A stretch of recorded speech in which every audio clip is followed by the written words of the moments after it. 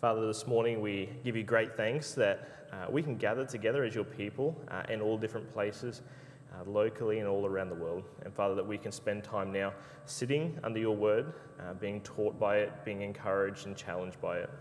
Father, we thank you for the story of the resurrection and the fact that it is the centerpiece to our hope, Lord, that we have a good King who would lay his life down for us, but who would also raise back to life so that he is our risen Lord Jesus. So, Father, encourage us now as we're in the Word. May this be a time of great blessing to each of us. We pray all these things in your name. Amen. Well, before we crack too far into this passage, I want us to consider a particular phenomenon that, if we're willing to admit, can happen in each and every one of our lives.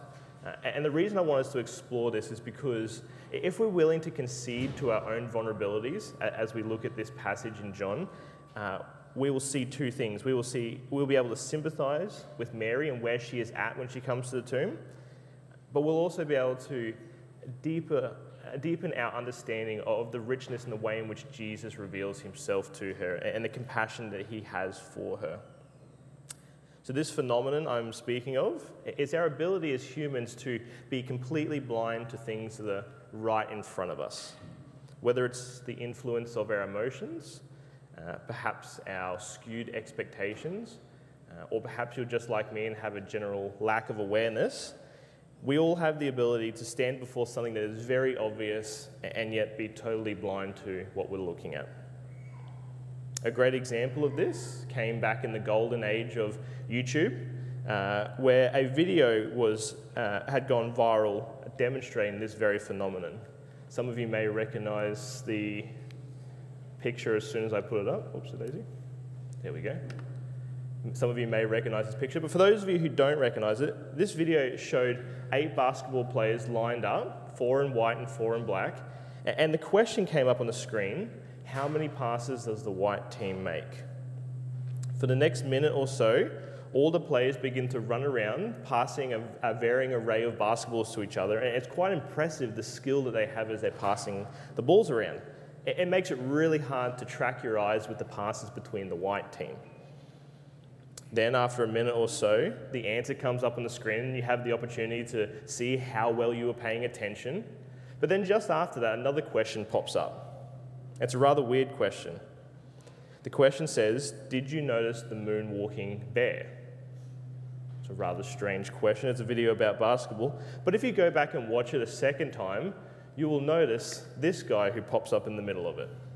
This man in a bear costume moonwalks down to the middle, does a little dance amongst all the players, and then moonwalks back out the other side. It's strange because the first time you watch the video, you are totally unaware of it. But the second time you watch it, it seems so very, very obvious. Our brains have the amazing ability to blind us to what is so very obvious, especially when our expectations or even our emotions are skewed. And so what we see in John 20 then, as we approach these final moments before the revelation of Jesus in his resurrected body, are much the same. For us as the reader, we may look on at these recounts of the empty tomb and think, shouldn't this have been so obvious to Jesus' followers, especially his disciples? Perhaps, in some ways it should have been, but as we see them in their raw moments before Jesus reveals himself, here particularly in this passage with Mary, we will see how the rawness of pain left them so very blind to what was right there in front of them.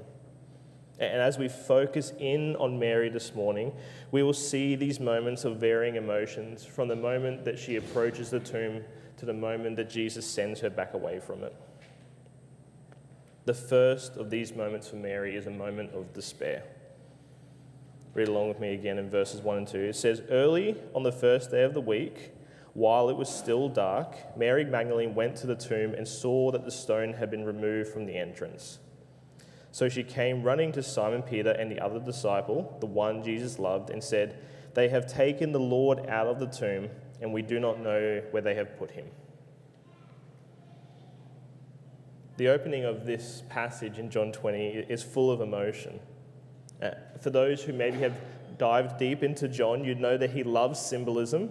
And so when he opens by saying that it was dark when Mary approached the tomb, he isn't purely talking about the time of day that she approached.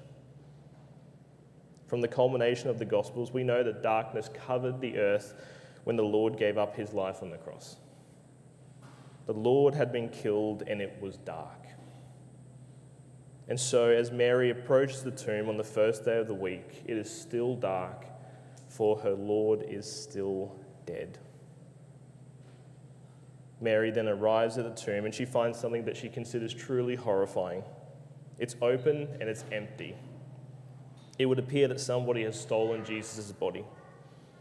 And what we might consider to be strange, though, at this point is that not even for a second does Mary consider that perhaps Jesus might have risen to life. She is at the tomb 3 days after his crucifixion, the day that he said he would be risen, and yet it doesn't even occur to her that that's what's going on. She stands before a tomb where the impossible has occurred. The heavy stone has been rolled away without anybody's detection, and the body of a dead man is gone. And it might leave you asking the question, Mary, does this not seem so obvious that Jesus has done exactly what he said he would do, just like he always did? And yet Mary's despair blinds her sight. We may be tempted as the readers to see Mary as foolish and blind in this moment, having such little faith. Perhaps in some way that's true, but I think we all need to humble ourselves when we read these words, knowing that I and all of us are guilty of this very same kind of blind hopelessness. How often in the midst of sadness, of hurt and despair or trials do we lose sight of the promises of God? And how often do we lose sight of his perfect faithfulness to us as his people? Have we not all witnessed the goodness and mercy of God as we've watched brothers and sisters go through seasons of trials and hurt? We encourage them by reminding them that our God is good and mighty and that he will carry them through. And then we rejoice with them when we see the fulfillment of God's goodness to them. But then it's our turn. We face our moments of suffering and we cry out to God, "Where are you, God? Do you even hear my cries in this moment, God?" The point isn't to say that these kind of moments of heartbreak where we cry out to God and suffering are bad or the wrong thing to do. It's rather just to say that in some way each of us can level ourselves with Mary in her moment of grief here. We all get where Mary's at. Her Lord has died on the cross, and now his body has been taken away. Might we each forgive her for not grasping the enormity of what is happening in this moment. But what is so glorious about our God is that even when we are not faithful, he remains faithful to us. We all lose faith and become forgetful like Mary from time to time. Yet the resurrection reminds us that in our deepest moments of grief and confusion, we still have an almighty God who is all good and all powerful, who cares tenderly for his people, and whose good and perfect will not be stopped by anything, even death. And so at this point, Mary runs back to inform some of the other disciples of what she has witnessed. She speaks to Peter and John, the one who Jesus loved. And what follows is seemingly an unnecessary amount of detail as to who the faster runner is. No commentator has much to say about exactly why John felt the need to include this detail, but we are simply reminded of the weight of the situation. These two grown men, without any shame, take off as quickly as they can to see what Mary has claimed. We then see the first moments as John and Peter discover for themselves what is true. As John peers into the tomb, he doesn't see a mess in the tomb as though someone has scrambled to steal a body. As he looks in, he sees the strips of linen and cloth folded neatly, almost as though the one who was wrapped in them had done it himself. For John, it says that when he saw this, he believed. Though the language there might be slightly ambiguous depending on your translation, it simply says he saw, he believed. What is clear is that when John saw the empty tomb, he had become convinced that the Lord Jesus had resurrected. And what's intriguing here is that John is the very first to see and believe. No one had yet been face to face with Jesus, but what John saw at the tomb was enough of a witness that he could believe. And then in verse 9, John gives a little bit of honest retrospect detail where he admits that though they believed, they did not fully understand yet that this is what Scripture had promised. John believes that Jesus is resurrected, though he doesn't yet fully understand that Jesus is the promised resurrected Saviour that all of Scripture had pointed towards. And so what we see from this point on are these moments when the good news is finally pieced together by these followers of Jesus. Just imagine the wonder and amazement for a second as they began to put together the details. Here at the tomb, John would have been amazed, but confused. This man who they had followed and loved, who had demonstrated that he was powerful and godly in nature, who was killed in an unjust way right before their very eyes, that man, it would seem that he has risen back to life. And I just imagine that John's heart would be racing with confusion but excitement. What does this mean? And yet any excitement at this moment is but a snippet of just how wondrous this resurrection will be to them when they realize that Jesus was the promised Messiah from Scripture. Though they had not yet connected the dots on this miraculous event, what was true is that Jesus was the risen King that was promised and prophesied all throughout Scripture. And so these two men then, having seen what they saw, make their way back to where they were staying. Mary, however, she stays at the tomb at this point. And it says that she stood outside the tomb and wept. I don't know if you've slowed down enough to read those words and to grieve for Mary at this moment. Does your heart break for her? Mary is grieved to her very core. If everything that you and I know is about to happen with the resurrection, if that was the top of a glorious mountain, then where we find Mary at this point, standing outside the tomb weeping, is the deepest, darkest valley. She has lost her Lord, and when she came to his tomb to honour him as a good and faithful Jew would always do, she finds that his body has been taken. And so might we each be gentle with her tears and her little faith in this moment, for it would seem that Mary has lost so very, very much.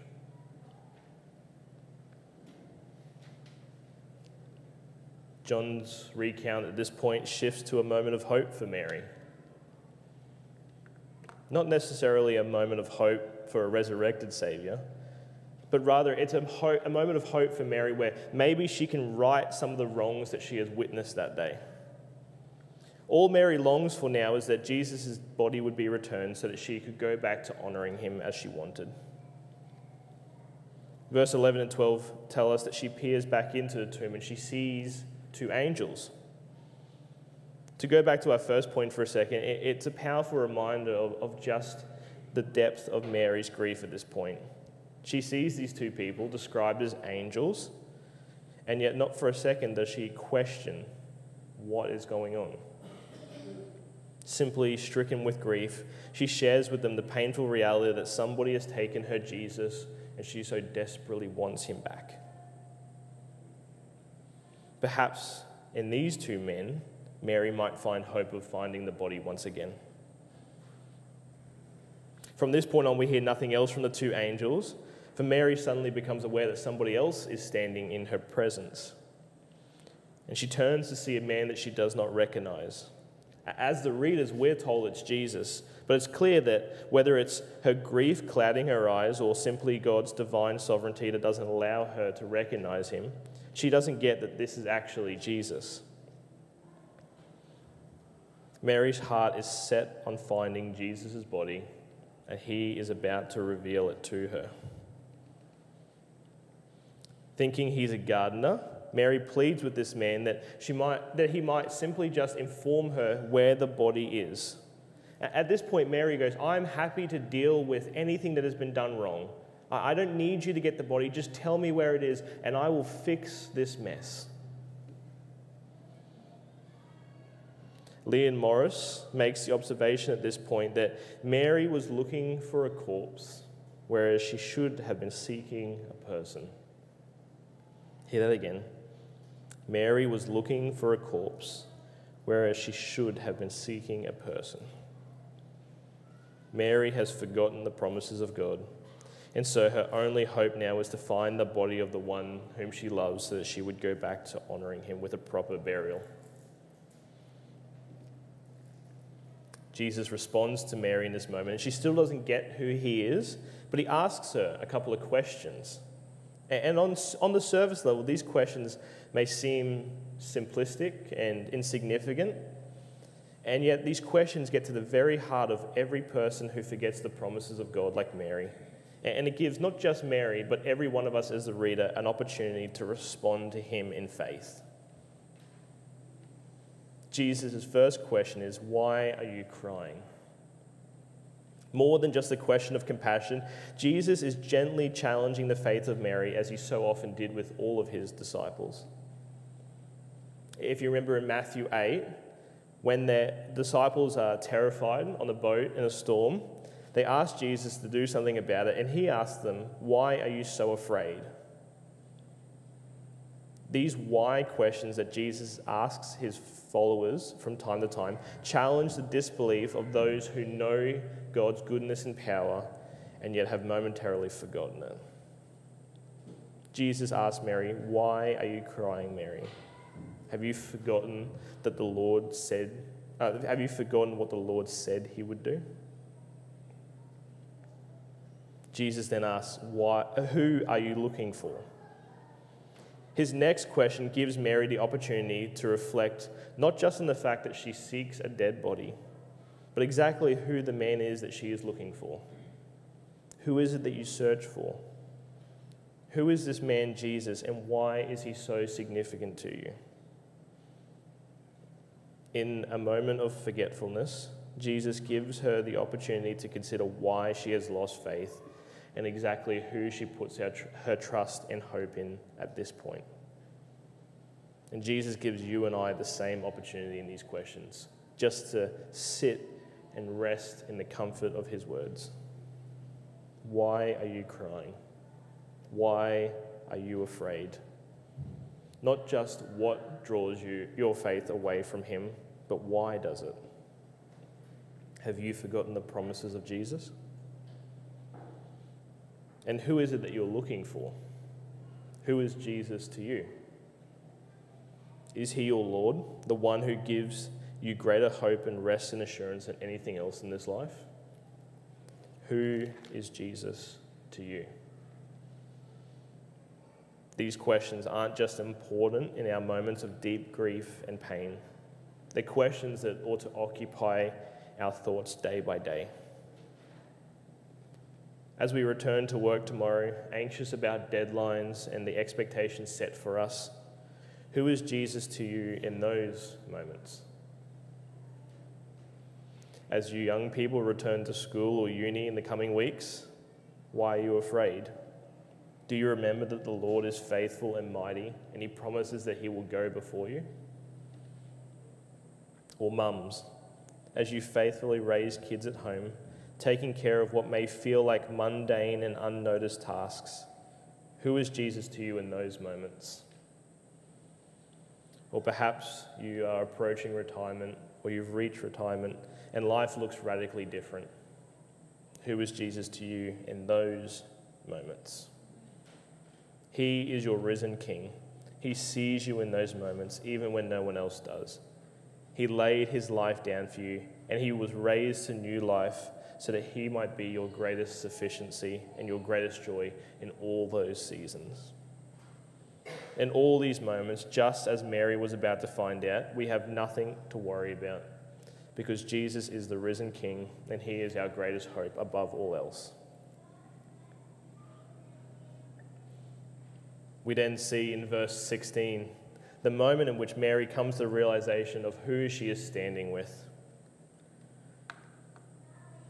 Though speaking with this gardener, in verse 16 it would seem that Mary has turned away from him, perhaps to peer back into the tomb in disbelief one more time. And it's at this moment that Jesus speaks but a single word. Mary, he says. Mary turns at once, realizing the true identity of the man she is speaking with. One commentator describes this moment as such. He says, the shepherd calls his sheep, and his sheep recognize his voice.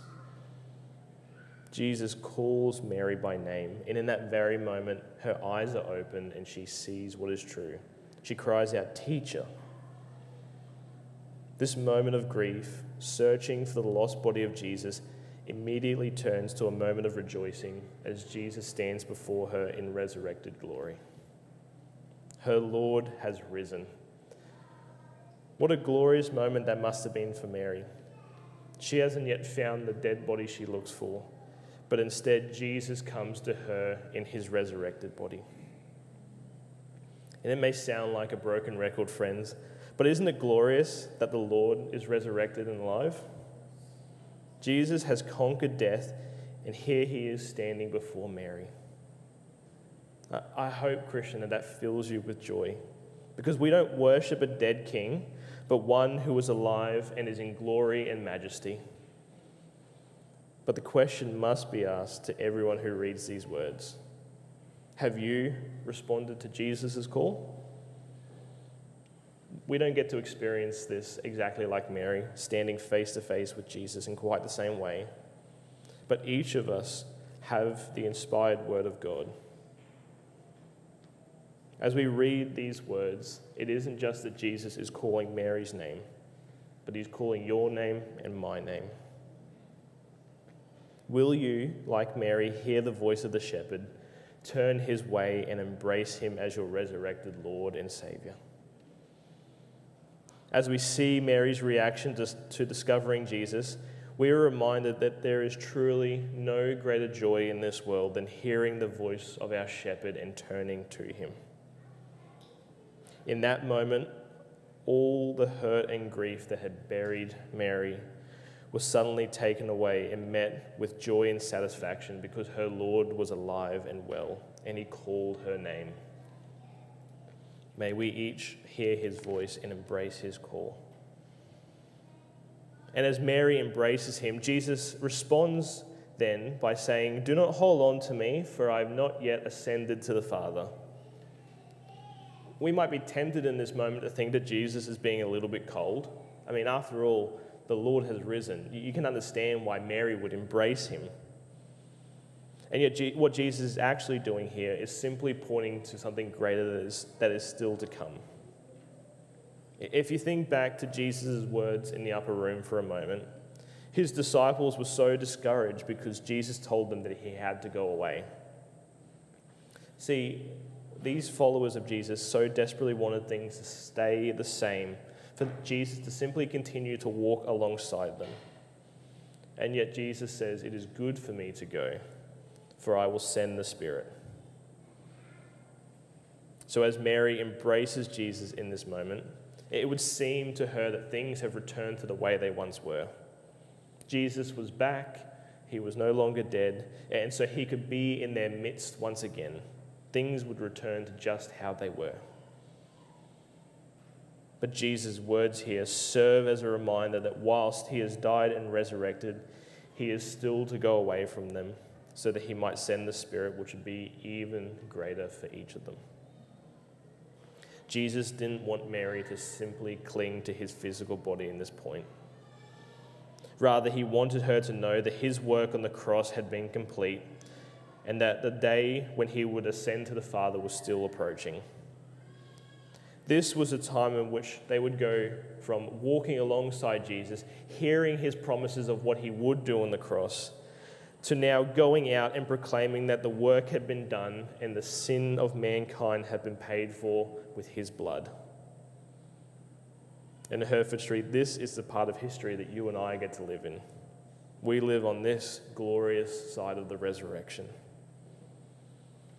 Jesus has called our name. He is our resurrected King. And just like he did with his first disciples, he has commissioned each of us to go out and make his glorious name known. There is a whole world out there that does not know the joy that Mary discovered that morning. It's a joy that us as believers know, but so many around us do not know it yet. We can take that gift and we can sit quietly with it and keep it to ourselves. Or we can do as Jesus commanded Mary in verse 17 and go and tell of the resurrection. Jesus sent Mary to tell his brothers, "You and I have been given the great commission to go and tell the world. Praise the Lord, our Saviour is risen." What's incredible when we go back to that basketball video from the start is that once the Creator points out to you the moonwalking bear, it becomes so very obvious, and it changes the way you watch the video every time from this point on. It's no longer a basketball video, it's a funny dancing bear video. And we can't simply go back to being ignorant to what is so very clearly in front of us. No matter how hard you try to ignore the bear, it's just there, and it's all you can see. Whether you call Jesus your Lord and Saviour here today or not, we can all agree on a couple of things. The first of which is that it's very obvious that our world is broken and filled with pain, with suffering and sorrow, with hurt and evil, and so many other things that feel so unnatural to every human heart. It's also very obvious that as mankind, we do not have the ability to fix this for ourselves. We do good and positive things from time to time as mankind. We make positive changes. But it seems that nothing can cure the very thing that our world is infected with. The evil and the suffering and the pain just seem to go on again and again. We know that the Bible calls this infection sin. And we know that it has pervaded and seeped into every corner of the world we live in, and it has seeped into every corner of each of our hearts. And so it's obvious then, since we all have the sin infection and we can't cure it for ourselves, we need someone to intervene for us. And so if you're a follower of Jesus this morning, then rejoice, for your Saviour is alive and well. We do not worship one who is simply a good example or a good teacher or taught us how to fix ourselves. And we do not worship one who died and stayed dead. Our Lord is alive and well. And when we could not conquer our own sin and shame, he took it to the cross, dying the death of an innocent man. And when 3 days had passed, just as he said he would, he raised to new life, because not even death could keep our King down. And so we rejoice, for our King is alive and well. And if you don't call Jesus your Lord and Saviour here today, then might you be encouraged by the words of John to look at the witness of the empty tomb and to see that the Lord Jesus is standing there with open arms, welcoming you into new and eternal life. It may be so obvious that our world is broken and in need of salvation from its sin. But when we look at the empty tomb, it becomes so obvious that Jesus is both a good and gracious Saviour, but also a powerful and mighty King. Oh, how beautiful is our Lord that he would die for us. In our moment of desperation, he humbled himself as a baby, lived the perfect life that we couldn't, died the death that was rightfully ours, and conquered that very death so that he may be our living King from now into eternity. He did it all so that all the good and perfect promises of God to redeem his people would be fulfilled. What a wonderful truth this is that none of us can ignore. Let's pray.